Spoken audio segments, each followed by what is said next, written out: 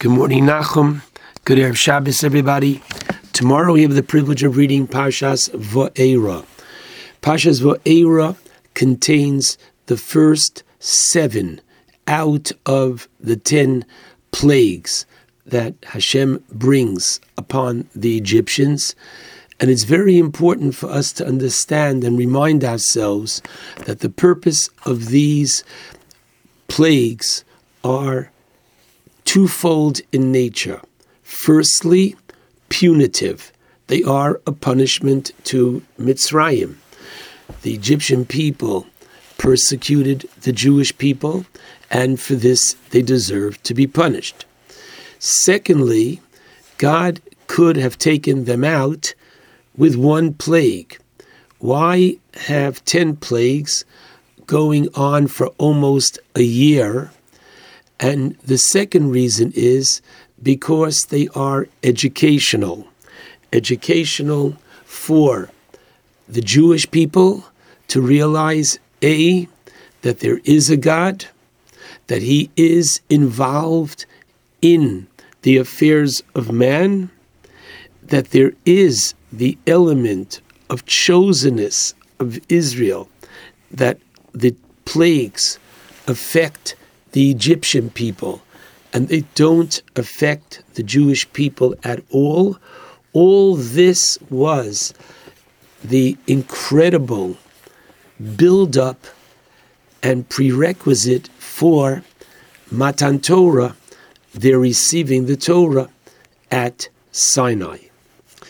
I'd like to focus this morning on an interesting concept which the Shalach HaKadosh notes, whereby the Torah tells us in the second Aliyah the genealogy of Moshe and Aaron. And in so doing, it tells us the names of Levi's 3 children. Note, says the Shalach, the tribe of Levi was not subjected to the servitude of Egypt. And therefore, what does Levi do? He calls his children by the names of Gershon, Kahas, and Merari. Gershon. Why? Because Gerimheim be'eretz lo lahem, to remember that they are strangers in a land not theirs. Kahas, because Shinehem Kehos, because the Jewish people are being persecuted. And Vayimaru, from the word mar, because Vayimarari, the third one, because Vayimaru es chayehem. And therefore, Levi is teaching us that a person has to do whatever he can, lehishtatef b'tzoras hatzibur, to literally join in the troubles of the community. Indeed, the Mishnah in the 6th Perek of Avos, in the 6th Mishnah, tells us that there are no less than 48 kinyanim. 48 means by which a person can acquire Torah. And one of these, found in the upper 30s, is Nosei Ba'ol Im Chavero. Nosei Ba'ol Im Chavero is translated as sharing his fellow's yoke. And this, we see, is such an important factor. Allow me to demonstrate.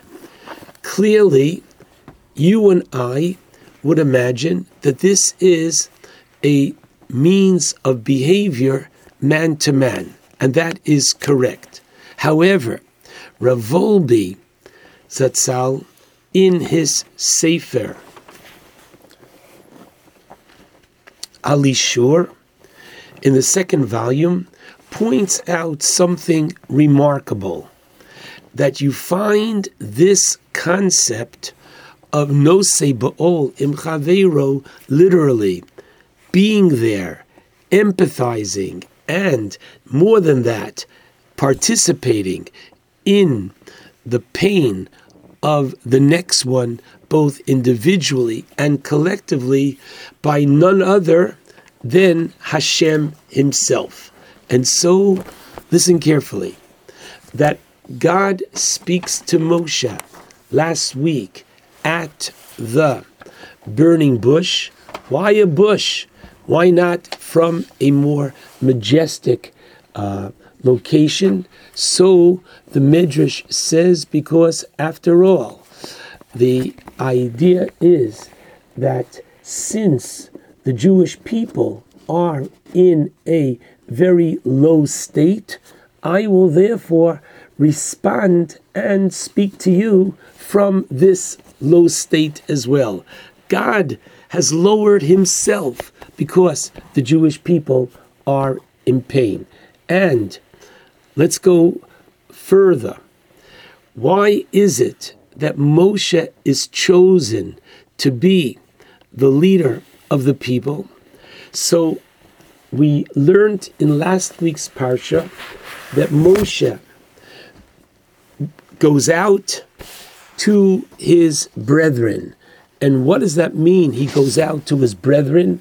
So in the Medrash Rabbah, chapter 1, paragraph 27, Moshe goes out, sees their hard work, Bocha, he cries, Omer, Chaval li aleichem, Mi'itein musi aleichem. If only I could literally change places with you. It was to that extent that Moshe has demonstrated. And listen carefully. Continues the Medrash in chapter 3, when Moshe is at the bush, and Vayar Hashem kisor leros, God saw that Moshe took the time to look at ostensibly, literally, the bush, and therefore God communicates to him at the bush. The Medrash on this takes it very differently. What does it mean? Kisar leros, that Moshe turned to see. Not that he turned to see the bush now, but that he turned to see his brethren, his brothers in Egypt. And, says the Medrash, Omar HaKadosh Baruch Hu, Sor v'zo'av hu zeh liros pitzaron shel Yisrael, since he turned to see the pain of the Jewish people in Egypt, lefichach, therefore, ra'oi hu lios ro'eh alehem. Therefore, he's fitting to be the leader for them. Let's continue this idea. The Torah tells us at the end of Parshas Mishpatim, and I suggest that you should bring to the Chumash to the table, because this is chapter 24, verse 10 in Mishpatim, and it's not an easy verse, as you'll see. The Torah tells us that at Sinai, Vayiru es Elokei Yisrael, the elders saw literally the God of Israel. And what does God allow them to see? V'sachas raglov, under his feet, kavayochol, is kemaasei livnas hasapir, was the likeness of a sapphire brickwork. Uke'etzem hashamayim latohar, and it was like the essence of the heaven in purity. And what does Rashi teach on this spot? That this livnas hasapir, this likeness of a sapphire brick, says Rashi, Hi oisolafonov b'shas hashibud. This was with God throughout the time that the Jewish people were persecuted. Lizkor tzarason shel Yisrael, that God should see kavayochol, this brick, constantly and be reminded of their suffering. Shoyu mishubadim b'masa levenim, because they were involved in the bricks. And the second half of the verse, and uke'etzem hashamayim latohar, and they, listen carefully, the essence of the heaven impurity. What does this refer to? Mishenigalu. My goodness, once the Jewish people were freed from Egypt, Hoya-or, there was light and chedva and joy lifanav. God clearly empathizes with the Jewish people. And so much so, notes Rav Wolbe, that the famous Gemara in Sanhedrin 45, where even unfortunately when a Rasha is killed, what does God say? Kalani meroshi, I have a headache. Kalani mizroi, I'm in pain.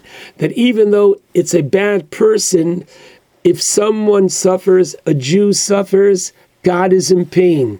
And if this is so regarding an individual, the Gemara in Brachos 3a teaches us that when Rabbi Yossi went into the ruin to pray, and Eliyahu Hanavi asked him afterwards, what did you hear?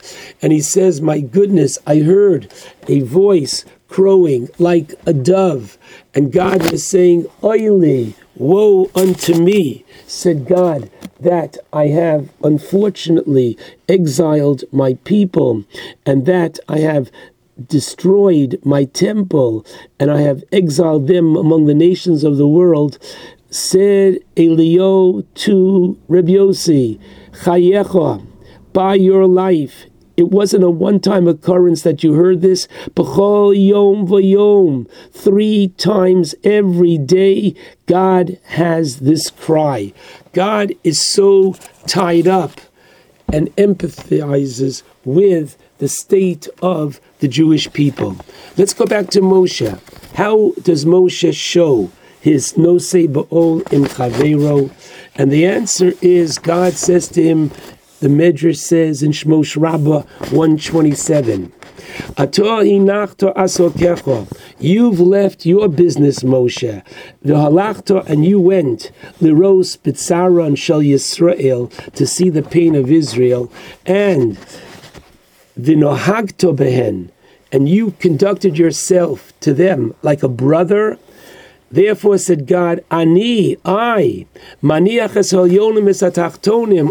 leave the upper and lowers, and adaber imcha, and I will speak to you. The greatness of Moshe is he puts his own needs secondary. He does something which is so important. He detaches himself from himself. Too often we are not there for the next one because we're too involved in ourselves. We have to learn from Moshe Rabbeinu. Ator hinachta, you left your own in order to be there for the next one.